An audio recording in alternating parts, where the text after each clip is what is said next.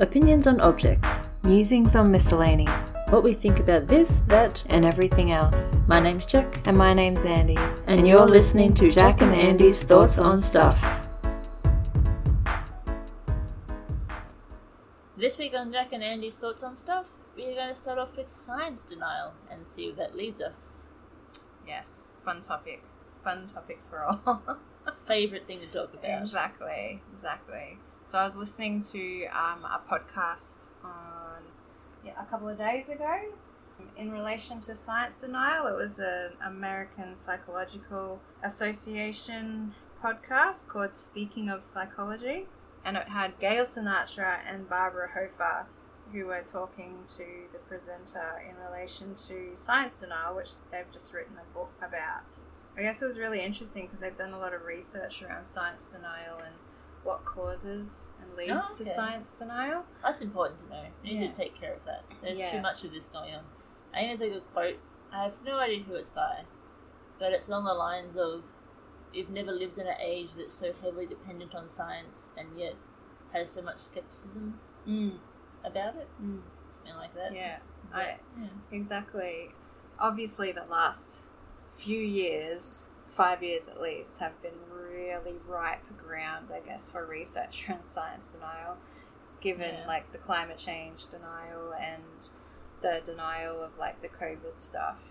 And one of the biggest, the vaccines, exactly. So one of the biggest things that they said that contributes to science denial, and there's no surprise here, is a lack of science literacy within the general population and understanding how scientific research actually works, and that people think that when scientists do research it equals certainty. They don't understand that they're testing hypotheses and it's not certainty, and that theories are theories. They're not certain things. Actually, that reminds me of something like the opposite but similar vein. And people say, theory of gravity, that's just a theory. And like, no, this is a scientific theory. It's a little bit different from my personal theory as to why this guy is hiding from the police in this TV series. Yes. There is a certain level of like strength behind the theory.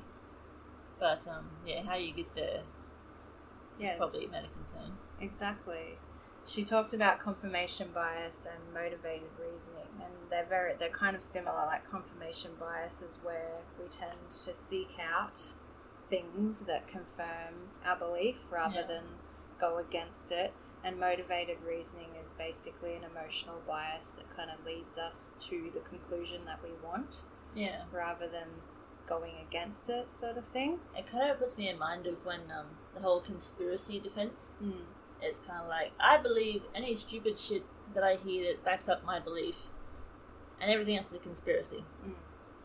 Like flat earthers, for example. And it's like, I look at the world, it looks flat, therefore it's flat. Like, how do you explain space travel? It's a conspiracy. So you can't just say it's a conspiracy. And then it's not defense. It's not an argument. Exactly. And that comes back to science literacy. It's people who actually don't understand the scientific process. They don't understand how it works. They don't understand how to read research articles. And they were talking about how, that we really need to be educating kids in school to be able to properly read research and understand how that all works, so that we can build that science literacy, and then we wouldn't have so many issues with people flat out and they were talking about how, like, because science tests hypotheses, and like, especially like with COVID, for instance, it's a new virus that we had never come in contact with before, so they've been learning as they go.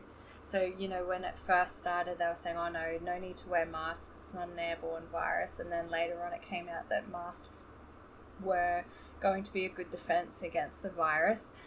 And then people are like, but you said that we didn't need masks, and then that kind of decreased the confidence, I guess, in science. But that's because people didn't understand that, like they said, science isn't a certain thing. It's a hypothesis and a theory, and it more evolves. Information that you get Exactly. Just when you mentioned science literacy, it reminded me of this lovely Jehovah's Witness lady I met once, and she literally thought evolution was an animal being born with like a whole new limb. Like, I had to explain to her it takes like thousands and thousands of years for like small evolutionary steps to have been taken and stuff, because no one had actually explained to her how it worked properly, and she made assumptions that evolutionary scientists were out there being like, oh yes, this thing woke up one day and it was evolved. The end. That's what evolution is. It's like, wow, you've missed a lot of steps there. It's very incorrect, and I can see why you wouldn't believe that version of evolution. The incorrect one doesn't make any sense. Yeah. Like, yeah, that does sound ridiculous, because it is, and that's not actually what evolution is. Yeah, exactly. It comes from the position that that person also plays in your life. If you have somebody that you really look up to and has never steered you wrong before, and then they start saying certain things, then you're more likely to believe what they say because of the position that they hold within your mind. Yeah. The more esteem you have for someone, the more likely you are to believe what they say. Yeah, I have someone in my life that is a very strong like mother figure. Like, she's much older than me, and she's very much into science and scientific fact, and this is what's good for you as per science. And then as I got older, she started saying stuff like, I think there's more homosexuals around because they're putting chemicals in the water and the frogs are all turning gay. And I'm like, okay, sure, sis. What other stuff did you tell me when I was growing up that was not quite correct? I mean, you seem so rational and scientific before. And then I ask her, like, what science is it behind this? Like, no, there's no science behind it, but, if you look at, like, the percentage of gay people around and, like, the frogs and the chemicals, and, like, that's not science. No, oh, dear. I know. And never mind the fact that there's probably more gay people around because people are more comfortable to actually reveal their homosexuality. It's not illegal anymore. Yeah, exactly. Yeah. I feel like we've had a conversation, like, ages ago about how people's perceptions of the world really comes down to the knowledge, and remember how we were having those conversations, how like it's like the ideal person should have little bits of knowledge and understanding about like hundreds of different topics rather than just like one or two, so that they could have a really broad kind of perspective on situations. No, it's important. I think that's probably one of the major benefits of just schooling. I mean, I don't like the modern school system, but it is a good idea to have people educated in multiple fields of areas, the basics, rather than just specialising from a young age in one area of work, that sort of stuff. Yeah. But it probably doesn't quite go far enough. But then, I don't know, I think in America or something like that, it would make more sense for science literacy, because I think the education system's not quite the same as in Australia, but we're more standardised. Like, most people in Australia should have a solid grasp of how science works, because they should have all done it in high school, and presumably they would have passed most of their tests, and not being held back a year or anything, so they should know this stuff. Yeah. But I think a lot of people forget science literacy after they've learned it as well, which I think is probably a major problem. Yeah, but I think too, like, they don't really go into research really into high school science. Like, I didn't learn about reading research and reading research studies and stuff until I was in university. That's true. It does sort of make way for those parents who go, oh, I can't let my child be educated on one textbook. It's like, well, that textbook is the combination and accumulation of knowledge by science over hundreds of years, and put it into an easy to consume one book that you can reference, rather than having to have your kids go through the university experience of buying one new book for every subject every semester and that sort of thing. You don't learn about all the history behind the stuff you learn in high school. You just learn the facts in your textbook as they come out. So it's true. But you just raised a good point too. Like, we do learn about a different variety of topics in school. I think the problem with the system is that we force kids to learn certain things that aren't going to be useful for them to life, rather than just allowing their curiosity to lead them down the path of like discovery for themselves about those topics. Like, true. I was talking to a teacher, just an aside, who I do Japanese with, and she's a high school teacher, fairly young herself, probably just like 1 or 2 years out of uni. And she's teaching year 8 maths, and she's teaching them quadratic equations, and she's like, No. I don't even have the energy or the will to teach these kids quadratic equations because I know it's useless and they're never going to use it in their life, and they're all sitting there, they're just not ready to like even participate in the lesson in relation to this. They're just not getting it. Yeah. And she's like, she says, really soul destroying when I have to, there's so many more interesting things like, you know, finance and budget and all that sort of stuff that I could be teaching them that's actually going to be useful for them. Applications later for on. maths. Yeah. Yeah, it kind of reminds me of when I was in high school, I really liked English. And it was the one subject that I was in like the top class for.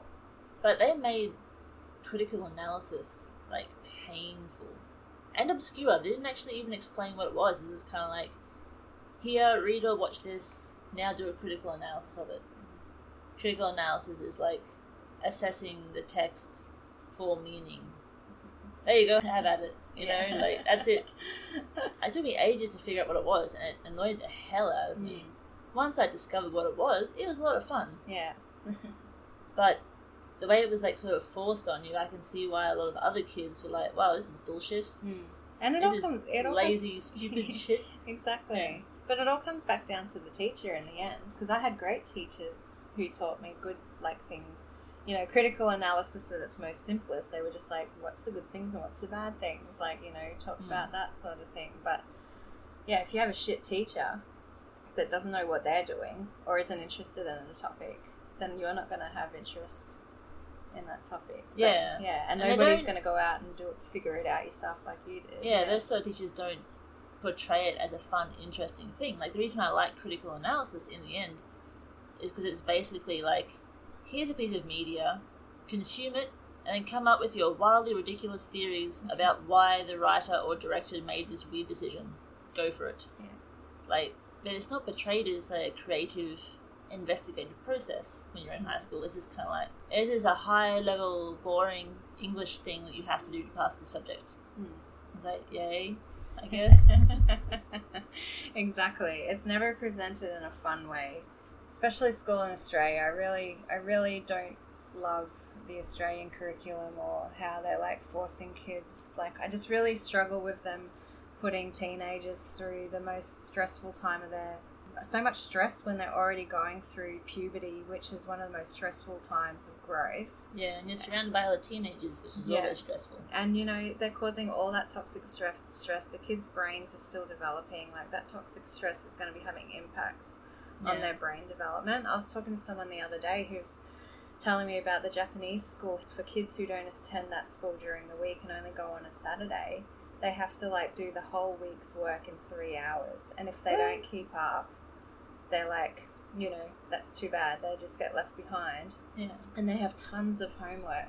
And these are kids that are, like, 7, 8, 9 years old. And I'm like, you don't put that kind of stress on kids that age. Like, it's just, that is just ridiculous. Like, and who's this for? It's not for the kid. It's for you. It's for you to be able to say, oh, my kid did this. And then I was asking this lady, I was like, oh, why do they do that? And she said, because most of the people who go to that school are Japanese families who have only come here temporarily. And so when they go back to Japan, they want to ensure that their kids aren't left behind and they can just go straight into school. Or if they finish school here, they can get into university. So I've heard that the Japanese school system is based off the Australian school system. Oh, really? So I'm like, surely... But at the same time, I'm like, they would be... Because in Japanese schooling, I've heard they don't do things like critical analysis. It's basically rote learning. Yeah. Like, you learn... You just learn it by rote. So they're probably actually having a more fulfilling schooling experience here that's going to prepare them for life later on than they would in Japan anyway. But I just found that really interesting. Considering teachers and that are meant to be, you know, they're meant to be specialists in children and children education and stuff like that. For them not to understand the impact that stress has on the brain development and development in general, that, like, really concerns me. Yeah, you think that'd be, like, one of the most important things they'd be teaching people who are responsible for young people. how young people's brains work.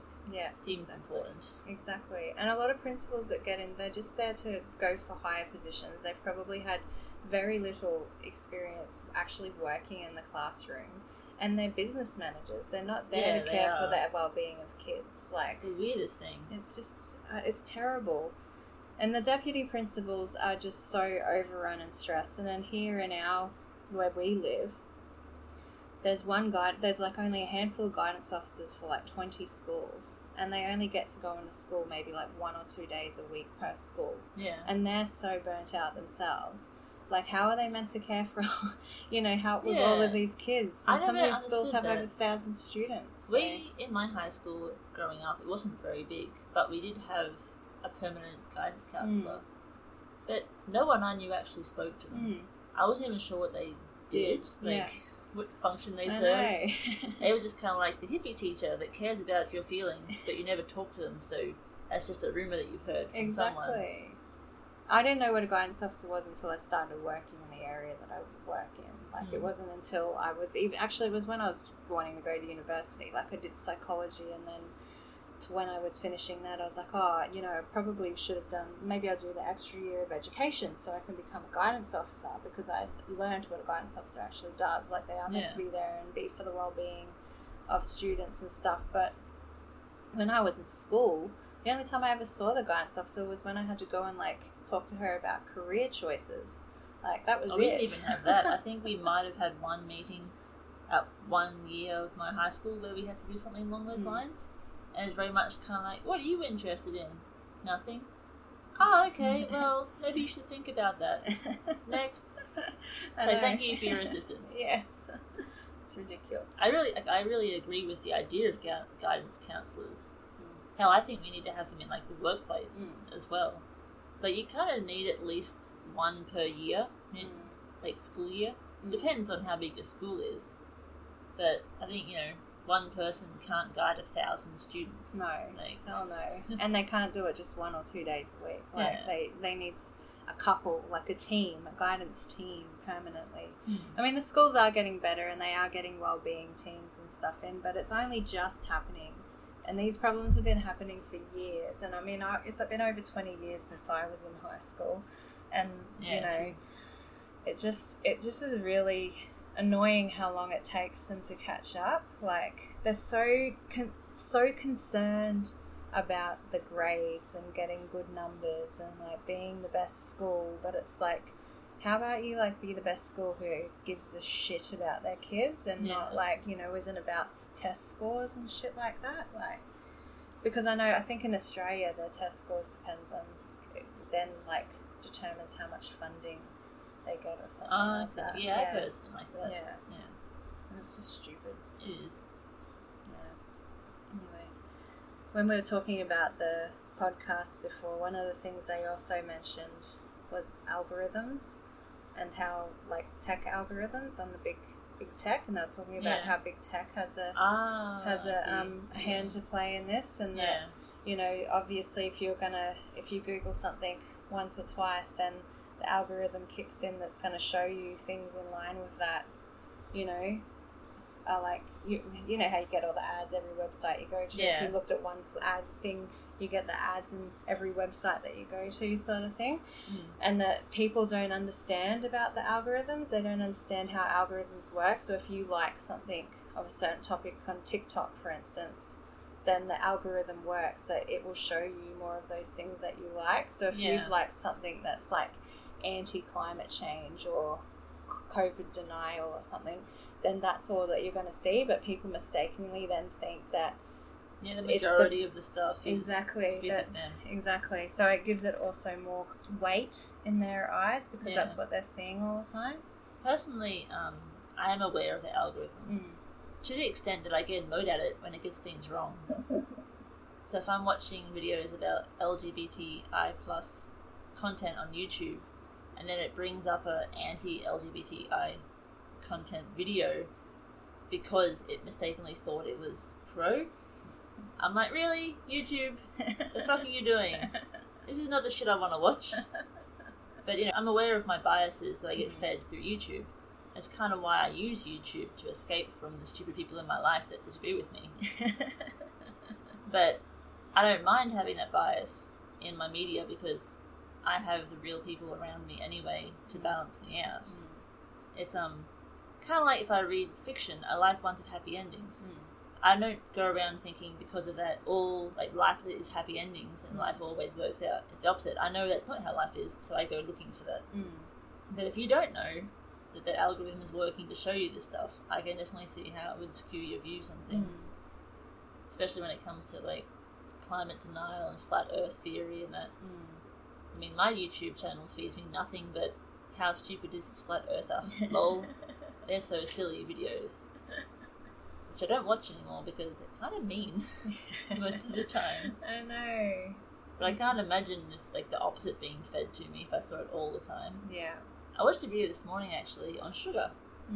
And about how cane sugar, maple syrup, honey, coconut sugar, some have some slight increase in health benefits to them, but overall they're sugar. Like, sure, maple syrup has extra minerals, but not nearly enough minerals to count in your overall health. There's more sugar than minerals in maple syrup. But if you watch YouTube cooking videos, it's always like, and now we're going to use maple syrup because it's more healthy. We're going to use raw coconut sugar, because it's low glycemic index. It doesn't matter. It's all sugar. Yeah. But you'd never... Like, I'm aware of my biases, and I'm aware of the things I'm shown, but that actually had sort of missed me a bit. Like, I knew there wasn't much difference between cane sugar and maple syrup, but I still thought, there must be just enough benefit from using maple syrup to be worth maybe swapping it out. But it turns out, no, there's no benefit. It's so minimal. You like just eat a carrot and you get way more minerals than you get from like any other type of sugar. It's just... Yeah, exactly. The problem with sugar, though, is... overblown. The problem with sugar is it's not so much the sugar that's the problem, it's how much they use and things. That's the issue, exactly. Really, yeah. As Vio was saying, like, if you have a small amount of any sugar, it doesn't affect you, it's fine. But if you consume large amounts of sugar... On a regular basis. That's when it really starts a problem. Yeah. Like fructose, apparently. Actually, I will say this is by Anne Reardon. If you like food science, you should go and check her out on YouTube. She's an Australian baker. She's pretty good. So she was saying that fructose turns into fat, whereas glucose doesn't. But glucose is what gives you this spike in your insulin sort of thing, which can be bad for you. But isn't glucose also what the brain uses? Like, doesn't your brain metabolize it goes like 80% straight of into your sugar the or something? bloodstream. Yeah. And if fructose has to go into your stomach in order to get broken down, and it gets turned into fats. But only if you have too much of it. So fructose is perfectly good for you if you don't have too much. Same with any other sugar. It's fine if you don't have too much. But if you're consuming a tin of Coke 4 times a day, I think Coke has like something like 12 teaspoons of sugar in it. I don't know. I can't quote on that, but it's some ridiculous amount of sugar. Yeah, you definitely look it up. It's a very large amount of sugar. Which is odd, because it doesn't even taste that sweet. I'm pretty sure they put other flavouring in there, which dampens the sweetness. Yeah. I mean, if anyone's tried drinking that much sugar in a Coke compared to eating spoonfuls of sugar, you're much more likely to get through the can of Coke than you are with all the spoonfuls of sugar because it's too sweet. But, food. What's it called? Junk food and capitalism. It's a great combination. So Coke has... I needed to Google this because I don't want to, bag Coke out, even though I hate Coke. No offense, Coke. It tastes terrible. I really Sorry, don't Coke like your fans. Drink. Yeah. But there is about... Yeah. In a 500ml bottle, there are over 12 teaspoons of sugar in Coca-Cola. Jesus Christ. Yeah. I kind of had assumed you were exaggerating. No. To be honest. There's 10.6 grams per 100 mils. So, yeah, there's a lot of sugar in Coke. We have this... The reason I know that is because we have this poster at work, and it has all of the different things that people, drink or eat on a regular basis, like junk food. Oh, yeah. And then it has the pictures of how many teaspoons of sugar there is in that thing, and I was always really blown away with how much there was in Coke. It's just crazy. surely Coke's reached its saturation point. Like, you literally couldn't add any more sugar to it without it just going to the bottom of the can and sitting there because it's already full of sugar. Surely. 12 teaspoons. Teaspoons. You'd hope so. But it just... That makes it syrup, pretty much. I know. How crazy is that, isn't it? I can't stand stuff that says, like, I would rather they put real sugar into something rather than stevia or those fake, the natural sugars. Well, I'm like, sugar, most of the sugars that they put in stuff is natural sugars. I don't understand that. I guess they mean like refined, non-refined sugar, but yeah, that stuff does taste like shit. It's one of those things, like, non-refined sugar is better for you in the same way that getting stabbed in the chest with a large knife is worse than getting stabbed in the chest with a slightly smaller knife. Yes. Technically, that's accurate, but not helpful. Yeah. I think the thing with sugar, the message is, as with everything, in moderation. Like, don't go overboard with it, you know? It's just crazy. It's just like those people, like, lifestyle choices. It bothers me when I just see people and, like, every drink they drink is an iced coffee or a can of Coke, and then they got their cigarette there having their smoke, and then they wonder why they have health issues and and why they're overweight, and it's like... It's true. I'm pretty on weight. That's because I don't exercise. I'm aware of this. I was listening but I hate exercise. Well, I was listening to a podcast. I'm not saying that don't exercise, because exercise has millions of other benefits, but apparently weight loss is not one of the biggest ones. Excellent. They did. Heart health is one of the best things, isn't it? Yeah, heart health, and stress release, all those sorts of things. Really? Yeah. Exercise stresses me out. Yeah. Well, it depends what your thought process is around doing that. If you're forcing yourself to exercise, then you're going to stress out. I can't breathe. This hurts. Yeah. I want to stop this right now, please. But you're forcing yourself to keep going. That's the problem. Yeah. So you should just stop when your body... You just, okay, I can't run anymore. I'm going to walk now. Oh, that sounds good. Yeah. Be like my dog, Reggie. Do nothing, then run around like a maniac until you get tired, and then stop. Yeah. She really seems to love running around. Like... She's a lazy dog most of the time, but sometimes I wonder if she's got a greyhound in her. She doesn't like to fetch, doesn't like to play tug of war. She likes soft toys in that she'll pick them up and then put them down and then ignore them for a week. But if she's happy, she just runs in circles. Really, really fast. And then she veers off and comes straight for you and then veers off at the last second. My partner actually says that he thinks she likes to do it to see him flinch. Yeah. I don't think she's that malicious. Psych. But anyway, that exercise thing, that was another podcast that I listened to called Science Verse. And it's Science Verse. Yeah, so they were doing an episode about, like, exercise, does it really lead to help you lose weight? And they quoted this study that was done over a 10-year period around, and they got a group of people who were basically, they lived sedentary lifestyles. They had lived pretty much a sedentary lifestyle right up until that point. And then for 10 years, they got them to exercise 5 days a week for 1 hour, high-intensity exercise, and the average weight loss for men was 1.5 kilograms, and the average weight loss for women was 1 kilo over that 10-year period. So they've found that exercise doesn't actually lead to weight loss. It's more your diet that is the weight loss thing. I mean, it does kind of make sense with me. Yeah. I do far less exercise now than I used to, but I've never done very much. But you're also eating a lot more now, you've said too. I do. Yeah. It's my partner's fault. And you drink he likes beer to make a lot me more eat. too. Yeah, and wine. Yeah. So and Canadian. Yeah, clubs. when you were living with me, we used to do that maybe once a month, maybe once every couple of weeks, like especially in the years, kind of the last few years. But when we were younger, when we were young, much. not so much. But yeah, but when we in the last few years, but now you've moved out, you do like you've said to me, you are drinking. It's all my boyfriend's fault. Yeah, blame him entirely. Never mind, you could say no. I can't though. He's too persuasive, but also he really thinks of like a couple of drinks as being like a reward. So like I think we've talked about this like ages ago about how we use food as a reward system. Yeah, and it's kind of like a bad habit we get taught. We need to unlearn, shift our thinking from. Yeah. So for us, when we live together, at the end of the week, we're like, woo, it's Friday, let's stay up later than usual and watch a movie. But for him, it's, hooray, it's Friday, time to have a few drinks. Yeah. And whereas if we got drunk together, we'd probably want to go out dancing or something. Whereas my partner will have a few drinks and be like, well, that was fun, time to go to bed. Yeah. And I'm like, wow, we're not going to use any of this energy we just consumed. It's like, nope, okay, sure. I'm trying to drink less.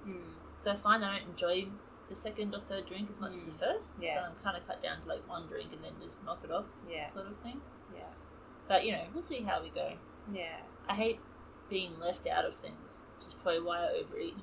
Also, I encourage myself to eat more because he's eating and I want to be part of that as well. Yeah. I'm probably just too clingy, I guess. No, I don't think it's clinginess. I think it's just like if it becomes something that really concerns you, then I think it's like, I think you need to decide whether or not it's something that's important. And if it's important that you don't put on weight, then it just is about swapping it out. So rather than like, if he's eating, rather than maybe like sitting down and consuming a meal with him, especially if you don't feel like it, like maybe trying to sit with him but do something else while you're sitting with him. So you're still, because what you're craving isn't the food, it's the interaction during that experience. So I should drink more tea as a solution. Exactly. That's my answer for most things. Tea is the answer. Yeah. Like, it's not about restricting yourself from food, but if the food is what you're not craving then, but just the experience of interaction, then you don't need to eat to have that interaction still. Yeah. Yeah. Mind you, if I could convince him to eat less, that would be good as well.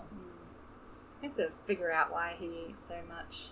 Yeah, I think he's got that reward thing really. I think I said it, didn't I? Yeah. We both had that reward system tied to food, but I think he's got it more severely than I do. Yeah, yeah. Yeah. Science mass. Science mass. Yeah. Like a I remember, church mass? No, like it's of Christmas. Yeah. I remember I was, a couple of years ago, I was into science mass. Yes, that's when I made my oratory. Yes, which you still have yet to take with you. Really? I thought I took that. Or maybe you did. Maybe you took it recently. Possibly. I think, because I think I moved out and you were like, by the way, your oratory is still in the garage. I was like, oh, whoops. Yeah. Where did I put that? Maybe I'll try and maybe we should should go look. check. Yeah. For those who don't know, which is everyone except for us, an oratory is an orrery, which is a model of the planets going around the sun, combined with a Christmas tree. It I was made it by cool. hand. It was very cool. Not as pretty as a Christmas tree, but very sciencey. Yeah. Not a good thing to have though with cats. No. I think my comet was the bottom hanging bauble. It got destroyed a couple of times and I gave up trying to fix it. Yeah. But it was pretty cool. There's pets all around, isn't it? They break your shit and you try to fix it a couple of times and you realise you're not going to win. So you just stop. Exactly. So my dog, my goddamn pot plants. So, alright, you want to dig up that plant, it's yours now. You have it. Yeah. But Science Miss sounds great. Science Miss is good. I think like Science Miss. I was, because my brother's been watching Big Bang Theory to go to sleep, and so I've been seeing a few more episodes here and there, again, repeats of things I've already seen, but there was the one episode, because Sheldon hates Christmas, because he's like, it's a religious thing, and he just doesn't his believe in mother's it. super religious and stuff. And he was pretty much similar, like, why don't we just have a, there was some other mess, but it was to do with science sort of thing. Yeah, I think I remember that episode. It was like some scientist's name. Yeah. But I can't remember which scientist it was. I like the end of that episode, or one particular Christmas episode anyway, because when Penny got him the signature from Leonard Nimoy. Oh, and he used to wipe his mouth with it. Yeah, and he was just like so happy about it. He's hugging me! Yes. It was such a good episode. Big Bang Theory has a lot of problematic elements to it, but it's also got a lot of good stuff in it as well. Yeah, definitely. It's kind of a contradicting TV series. Like, sometimes it's hilarious, and sometimes it's not funny, but they play a laughing track in the background, so you're not sure, because someone's laughing. Yeah. Even though you know it's a fake laugh. Yeah. Your brain doesn't really figure that out. But some parts are genuinely funny, and heartwarming, that sort of stuff. Yeah, definitely. The characters are not all great, but my brother and I were talking about this the other day, because he was saying how he couldn't get into Sheldon, the TV series of him as a child. And I said, I think the problem is that with Big Bang Theory, it works because all of those characters work together. They don't really work independently, but they work well together. And Sheldon's likable only because you have the payoff of everyone else around him to like dull his unlikableness. Yeah, it's kind of a thing that happens a lot, I think. Like with side characters, people watch a TV series and go, "Oh, that was great, but that side character is my favourite part." So then they try to make a spin-off series about that side character, and it's shit. Yeah, exactly. Because that side character isn't as funny or interesting or smart without the interaction of all the other characters. It all goes together. Yeah, exactly. But, no. Yeah. But I think maybe we should end with saying we're probably not going to do another one before Christmas. So we probably should say Merry Christmas now. Merry Science-mas, everyone. Merry Science-mas. Make an Aurora tree. Make an Aurora tree. Although I do want to add, I do also love Christmas. I'm not religious. You're not a Grinch. But I'm not a Grinch. I love Christmas. It's my favourite event of the year. But I also love Science-mas. Yes. My idea of Science-mas is pretty much like space-based. Yes. So just think of like sparkly lights and stars in the sky. Yes. I love tinsel and sparkles and lights.